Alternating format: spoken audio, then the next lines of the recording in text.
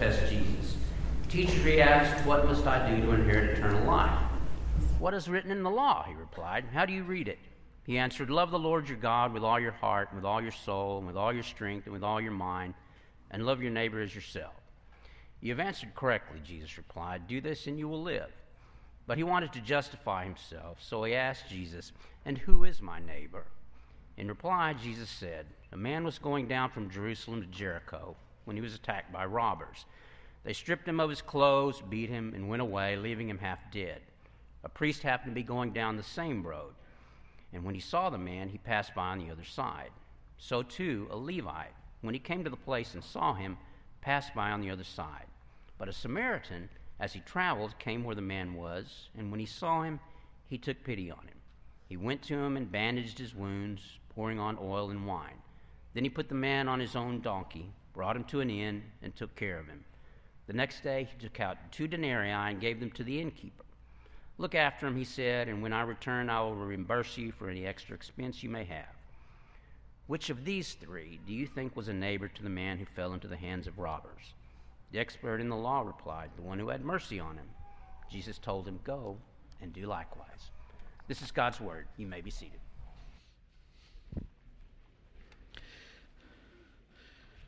Great singing this morning. Amen? That's awesome. That's awesome. Thanks, Ben, for all that you do to help us with that.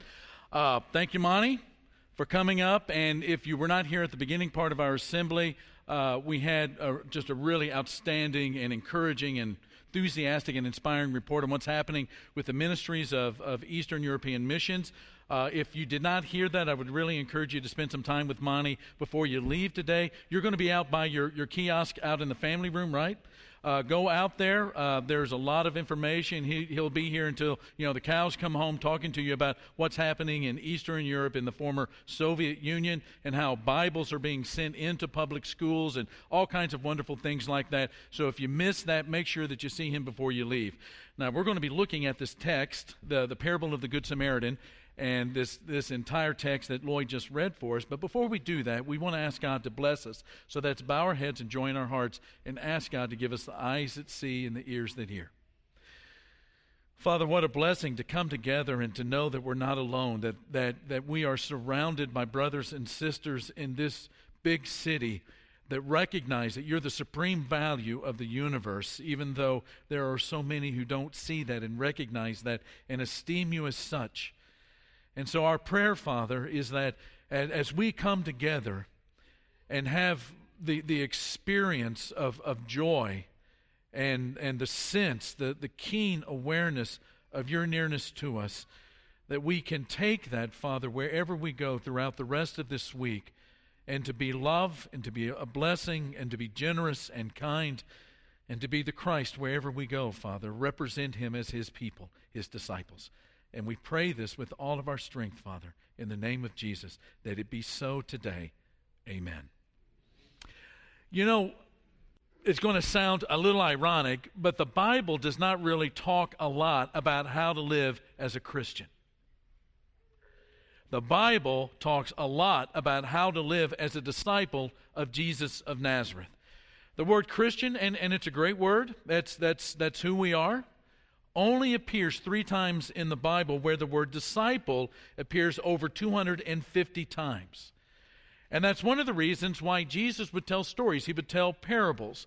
He would tell stories in such a way that people had to stop and they had to think and they had to ponder and they had to contemplate and they visually could see it in their mind. And these parables told us about God, and it told us a lot about ourselves, and it told us about the will of God. And it was all to help us to understand how to live as a disciple of Jesus of Nazareth. That what it means to be a disciple is that wherever we go, we represent the Christ. That we live as Jesus, as if Jesus were in the room. We live as if Jesus himself were in the home or the kitchen or the classroom or the workspace. And these stories become a fundamental way of us to understand how we live in this world representing the kingdom of God. Now, the most famous of all of these stories that he tells in Matthew, Mark, Luke, and John is the parable of the Good Samaritan. It's known all over the world. In fact, people that don't even really have a religious background know the story and get the gist of it, that it's about doing good and it's about looking out for other people. But Jesus tells this story because there's a backstory to it that brings the parable to life. And the backstory begins with a question. Jesus is together. Here's this lawyer, this expert in the law who stands up, and he asks a question found in verse 25. What must I do to inherit eternal life? What must I do to inherit eternal life? Now, right off the bat, Luke gives us kind of this insider's glance as what's going on here. Here is this lawyer who stands up, which in the Middle East is, even to this day. In fact, we sort of get this when a woman comes into the room or comes to the table. We all stand. If we're a gentleman, right? We stand. We get that. Happens in the Middle East. When somebody comes into a room and you want to show them honor, you stand up before them. He also calls Jesus what?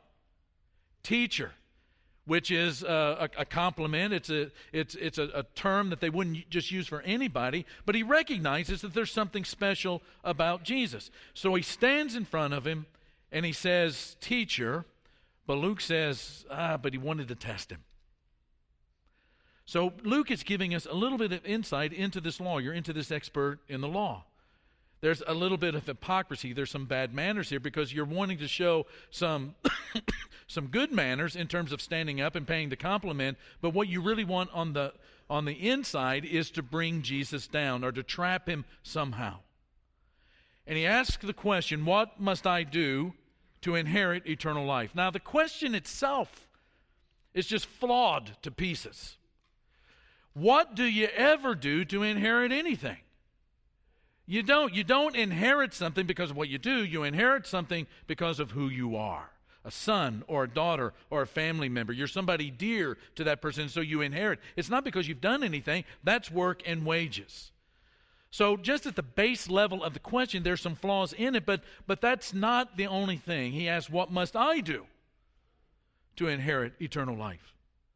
You see what he's done? He's kind of factored God out of this thing that, as a Pharisee in the first century, he is all about Torah, and he's all about the oral traditions, and he's all about living out the words of the prophets in such a way that the promises of God will come back to Israel and they'll get the land. It's about what I do, not what God does. It's what I do to trigger the promises of God. But then at the same time, he already knows the answer to that. It's a test, Luke says. He already knows what the answer is. What he really wants to know is if Jesus is on the right page or not. If Jesus has the right answers. If Jesus is in the right crowd. And Jesus answers the question in a very wise way. He answers the question with a question. What does Torah, what does the law say? How do you read it? And the lawyer gives the perfect answer. He quotes from Deuteronomy chapter 6 and Leviticus 19. He says, this is what you do. You love God with all your heart, soul, mind, and strength, and you love your neighbor as yourself. And Jesus says, exactly, do this and what? Live. Do this and live. Now, that has given some people heartburn. The fact that Jesus said that has given people through the centuries a little bit of heartburn because it seems that he's saying, you don't need me. You don't need the Messiah. All you have to do is love God with all your heart, soul, mind, and strength. Love your neighbor, and you're in. Do this and live. Seems like maybe Jesus is factoring out the Savior. We'll get back to that in a few minutes. That brings up question 2, though. The lawyer asks another question. Who is my neighbor? Who is my neighbor? Now, up to this point, they've been exchanging information about the law. What must I do to inherit eternal life? What do you read in the law? The law says this. Leviticus, the law says this in Deuteronomy. But who is my neighbor? Instead of answering that question with more information, Jesus tells a story. Now, again, why does Jesus tell a story? I mean, they've got this thing about information interaction. It's information being exchanged with each other. It's a teaching place. Why does Jesus tell the story? Why didn't he just give information? Why didn't he just give him some more law? It's because he wants this expert in the law to slow down for a minute and to think deeply about what it means to love God and to love your neighbor. Would you agree that you can talk a lot about love, that it can be intellectualized, that you can sit down, you can talk about love all day, but never be a lover of other human souls?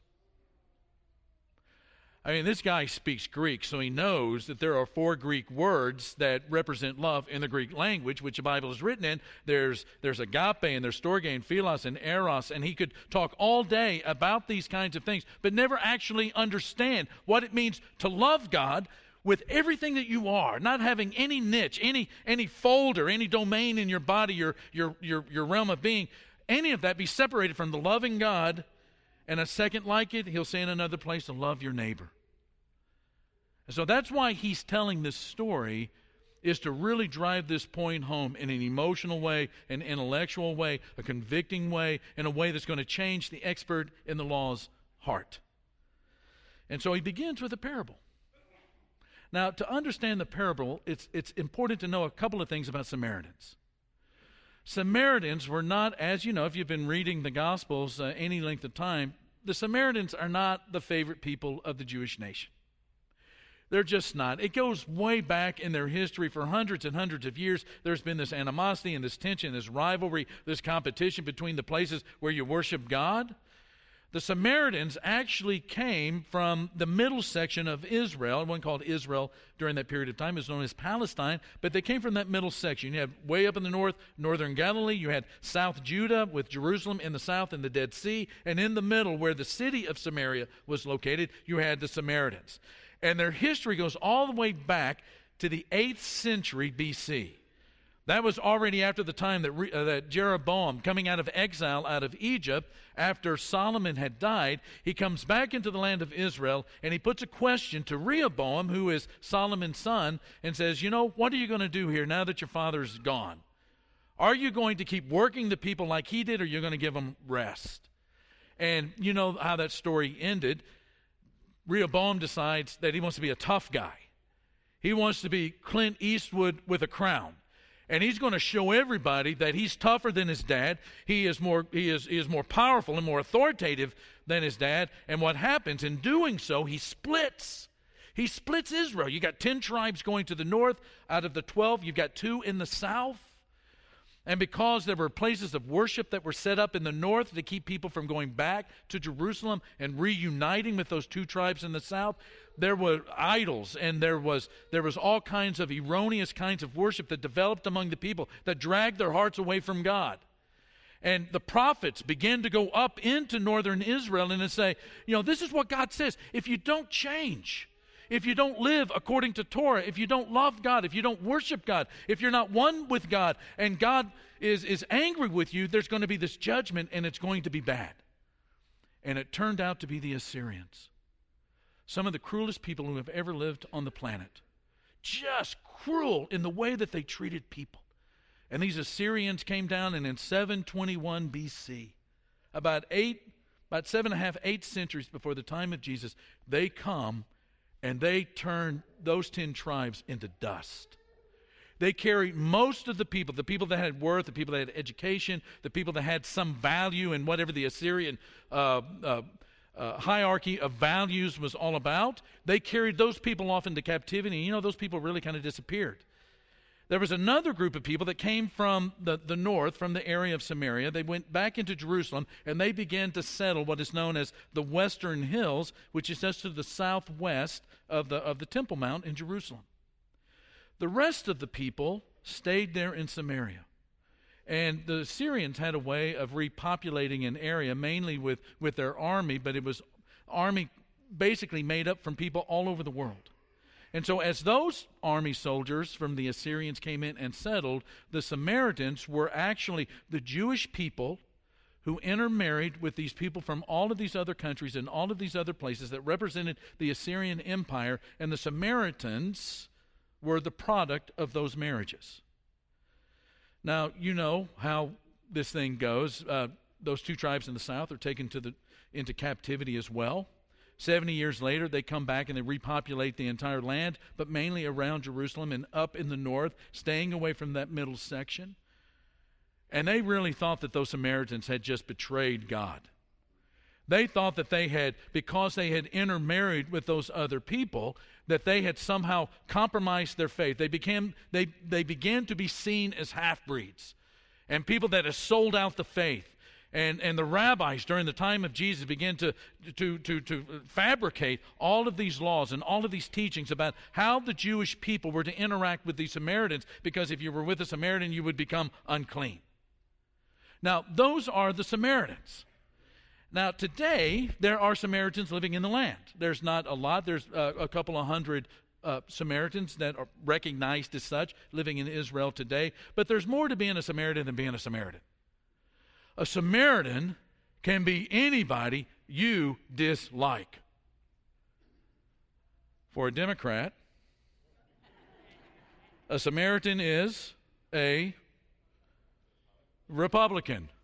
Now, we don't really want to say that out loud, but a Republican has a Democrat. We're not going to say this out loud either, but it's a Democrat, right?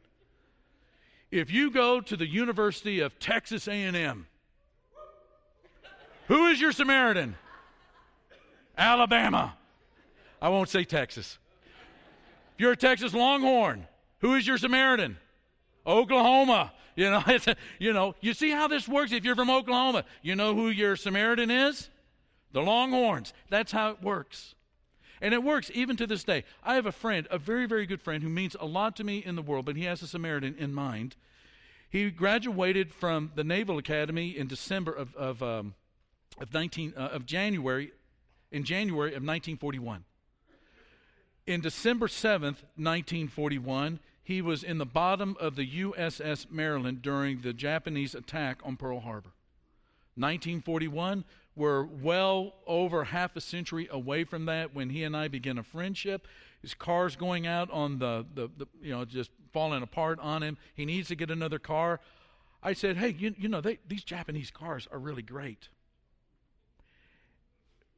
Over half a century later, he says, you know what? I'll never buy a Japanese car. I'll never do that. He had spent all of his military career in the Pacific. Had not gotten to that place where he felt like he could get close to someone from that country. Samaritan, for us, can be somebody that we're uncomfortable with. Somebody that we think that if we were to spend much time with them, there would be something about us that might get compromised. That there might be something that other people might see compromised in us. And so he tells this story, and there's this Samaritan in it. And there is, in this story, this man who is on his way from Jerusalem to Jericho. It's 17 miles. It winds through the hills there. Very, very dangerous. It's an extremely dangerous place because of the bandits that were there. Strabo tells about Pompey wiping out a whole sort of a small army of brigands and thieves near Jericho. The Crusaders, long after the time of Christ, the road is still dangerous. They build a fort halfway between Jerusalem and Jericho to protect people that are traveling on that road because it is dangerous. And here's this guy that's traveling from Jerusalem to Jericho. And somewhere along the line, he gets jumped. And he's beaten, which means that he probably tried to defend himself or he resisted. He's left on the side of the road. He has been robbed. He has been stripped, and he is unconscious. There is no way that he can be identified. You used to be able, in fact, you still can, in a lot of places in Israel, still identify people by the clothing that they wear or the kind of hat that they wear. And so he's on the side of the road without any way of communicating who he is, whether or not he's even alive or not. And here comes this priest. Priest is headed to Jericho. It's probably where he lives. Priests were part of the aristocracy of Israel. Priests probably had money. Priests rode horses because they had affluence. And so he is riding to Jericho when he sees this fellow on the side of the road. Now, everybody that hears the story why Jesus is telling it, they understand that this guy can help this guy on the side of the road. He's got a horse. And he's got means. He's got affluence.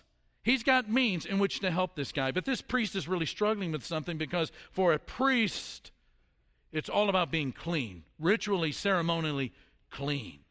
During the time of Jesus, Ken Bailey, who writes a lot about the parables of Jesus and about the culture of Jesus and how his teachings are meshed with what was happening during that period of time culturally, he says, there was a time when the sacrifices were being made, the daily sacrifices were being made, that a gong was hit, and those priests who had allowed themselves to become unclean had to gather by the eastern gate, not inside the temple precincts itself, the immediate precincts itself, but they would gather on the outside, and it was a disgrace and a humiliation. They had to stand before the people as they were going to the temple and basically demonstrate to them, by standing at that gate at that time, that they could not be used or could help these people have a mediator to God.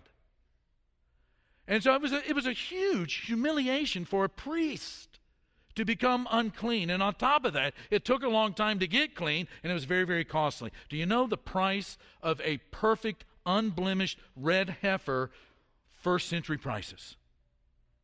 Incredibly expensive because they were rare. A red heifer had to be reduced to ashes, and you know the story out of Leviticus about becoming clean again. And so here's this guy. He's got all the ways in the world, the means in the world, the influence in the world to help this guy. But it becomes sort of dangerous for him to do so because of what it might happen to him or what somebody might think about him if he became unclean, especially if the guy is dead or a Samaritan. And so he passes by on the other side. Do you know this guy up on the screen? Do we have a picture of Phil Robertson up there? We have a priest. Next slide. Levite, next slide. You got to know, you know who this is, right? This is Phil Robertson. Elder in a church right now, involved in ministries all over the world. And you know how he became a disciple of Jesus of Nazareth? Somebody decided that they didn't care what somebody might think if they saw them in a bar, and they went up to him while he was drunk and shared the gospel with him. Didn't care what somebody thought if they saw him in a bar talking to a drunk. Well, there's also the Levite. If you go one slide back, Brody, we've got the Levite. Levite is a guy that's going to work for the priest. The priest is going to be the affluent guy. The Levite's going to be following. The priest is going to be on the horse. Levite's going to be on foot. Same issue there.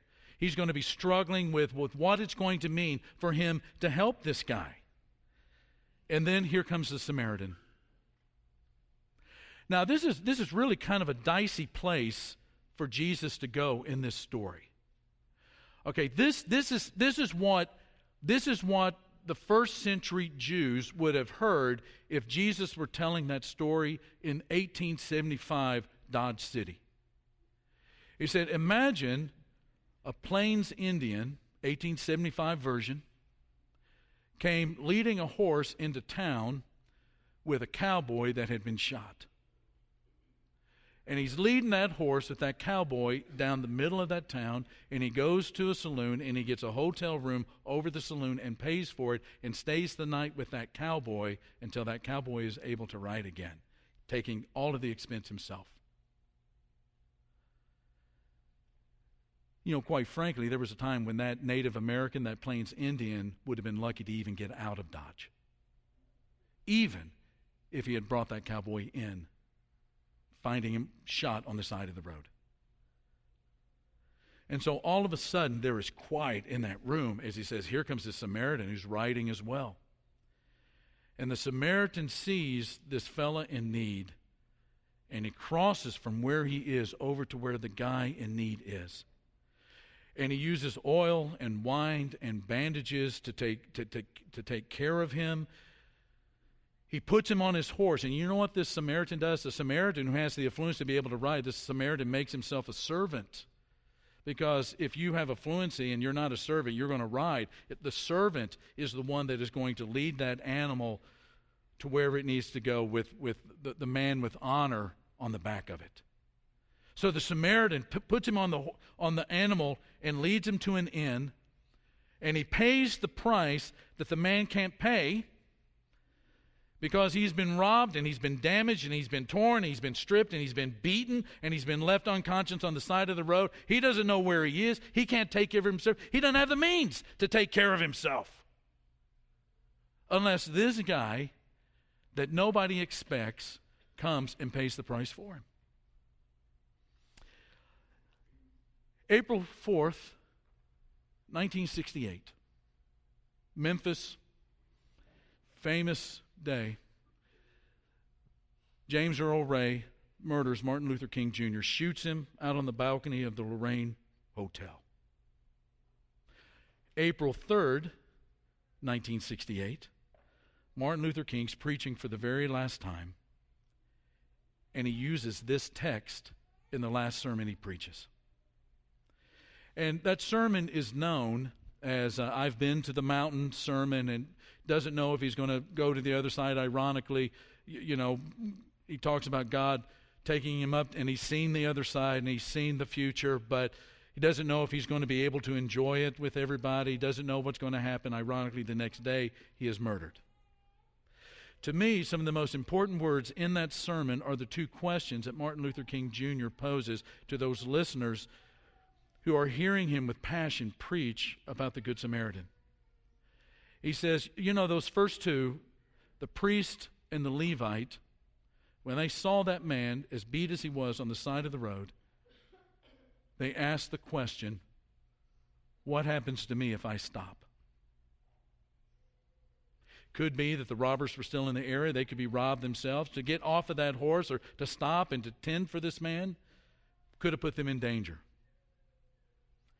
And they were asking the question, what happens to me if I stop? He said, along comes the Samaritan. The Samaritan asks the question, what happens to him if I don't? What happens to him if I don't stop?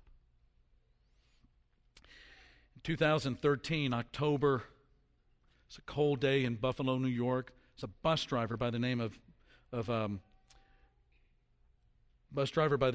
Darnell Barton. He's driving kids to school. He's crossing a bridge, and as he's crossing, and there's a lot of traffic on the road, he's crossing, he recognizes that there's this woman on the wrong side of the guardrail. This is a woman that he can tell by being on the other side of that guardrail, that there's something wrong. She might be wanting to jump into that river and to end her life. He's got timetables, he's got kids, he's got a bus, there's traffic, he's got a job, needs the money. But he pulls up and he opens up that door and he begins to talk to that woman. And he gets out of his bus, stopping traffic, and gets over that guardrail on the same side that she is.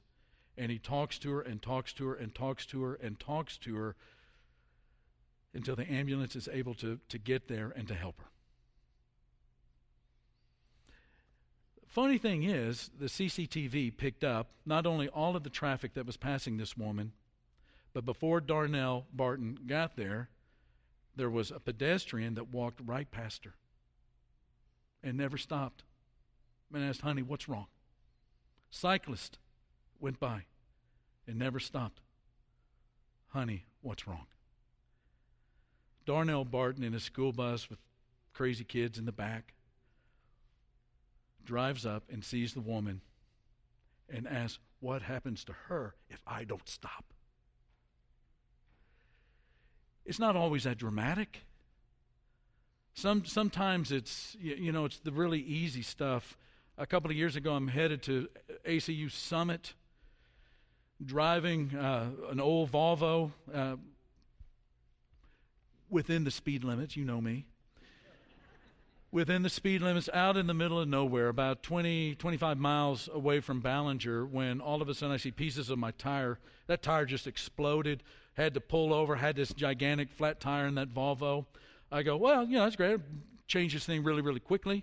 Open up the trunk, and there is the most sissified, nerdish-looking lug wrench you've ever seen in your life. And on top of that, the guy that had put this tire on at I don't want to say Discount Tires because I don't know if that's where it was, but that's where we shop. The guy put that thing on there and tightened those lugs down so tightly that I'm not a little guy. And I'm on top of that lug wrench, and it's not moving. It's just not built for strength. Well, I'm going, how in the world am I, there's nothing, I'm in the middle of nowhere. I go, how am I ever going to get this thing fixed? And all of a sudden I hear this truck come rumbling up, and I turn around. It's an old beat up truck. I mean, it's just a old clunker. And I go, oh man, here it comes. These two old guys get out. They come walking over and they go, what happened? And I'm thinking, kind of obvious, it's a flat. I say, hey, it's good to see you. Man, I got a flat here, and this lug wrench is not very cool. And one guy said to the other, he said, well, it is a Volvo. He said, but I think we might have a lug wrench in the back, and went back, and he got one of those cross lug wrench where you have a fitting for each lug wrench on the ends. Went back, found one. The guy said, you know what? You don't look like, you look kind of like an accountant. You don't look like you know how to change a flat tire. I said, I'll have you know, I'm not an accountant, I'm a preacher. They said, well, now we know you don't know how to change a tire. We'll change it for you. And those guys changed the tire, and they said, you got a spare? I said, yeah, and I pulled out my spare. Donut. Not the kind you can eat. They put that donut on there, and they said, fella, I think we need to probably follow you into town so that we make sure you get there safely. And those guys did. I'm driving way under the speed limit because of that donut. And those guys stayed right with me. And when I pulled into that tire shop there in Ballinger to get that tire changed, they honked and off they were gone. And I don't know who they were.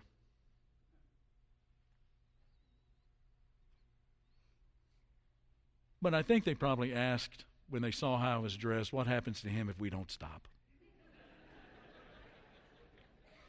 2 quick thoughts and we're done. If you want to live a good Samaritan life, you got to, number 1, let your life be interruptible.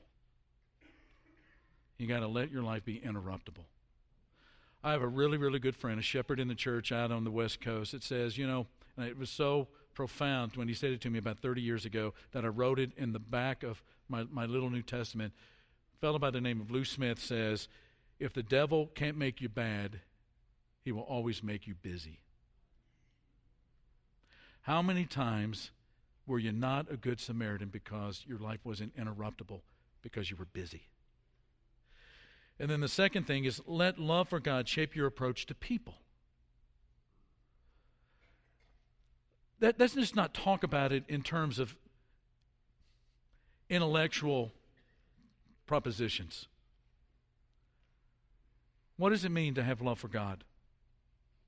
For all that God is, for all that God represents, for all that God has done for you.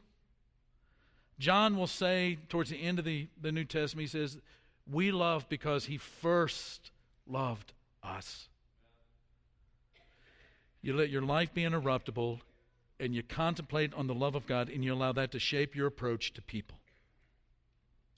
Let's go back to that question that I said we'd get back to. It does sound like when Jesus says, do this and live, that you don't really need a Savior, right? You don't really need a Savior. Just love God, all your heart, soul, mind, and strength, and then love your neighbor as yourself. Done. Do this and live. Done. The problem is, who has ever done that perfectly? Who has ever done that perfectly? I love God. And I love my neighbor. And I love those people that are really close to me. Ellen's so easy to love. My kids are easy to love. My granddaughter, easy to love. My friends, easy to love. My church, easy to love. But nobody in the history of the world has ever loved God or loved their neighbor as themselves perfectly. And when we try to do that, what we've done is really kind of factored out. We have factored out the Messiah. We're basically saying, what must I do to inherit eternal life? That it's about me and what I do. Not recognizing that spiritually speaking, and sometimes physically and intellectually and emotionally, I'm that guy on the side of the road that is so weak and so torn that sometimes I don't even know my own name. But the hope is that there was one who saw me and you and crossed over to where we were. And not only that, he became a servant. He became a servant. And as Paul will tell us that, his form of servanthood wasn't to lead an animal, but his form of service as a servant and obedience was to die for us. To pay the price and to keep paying the price so that we might find ourselves with joy and peace in such a way that we're transformed and people of generosity that just gushing to bless people because of the ways that we've been blessed. And that's part of what it means to be a disciple of Jesus of Nazareth in 2016 in this city, is to have eyes wide open, knowing that the world can change, and the world does change when people who have been blessed by the Messiah live as disciples. That they drive the car as if Jesus is driving that car. They go to the workplace and teach those kids or run those Excel spreadsheets or whatever it is that they do as if Jesus was running those spreadsheets with eyes wide open to bless people. And that's what we'd like to do right now. We're going to sing a song, and Ben's going to lead it, and we're going to sing with all of our heart. It's a great song. But if there are ways that we can bless you today on your way, then we want you to come up and talk to these shepherds. And for the rest of us, man, when it comes to talking about the love of God and contemplating it and knowing exactly what it is that he has done to bless us, don't you just want to sing out? Let's do that right now. Let's stand and sing. Have you been to Jesus for the cleansing power? Are you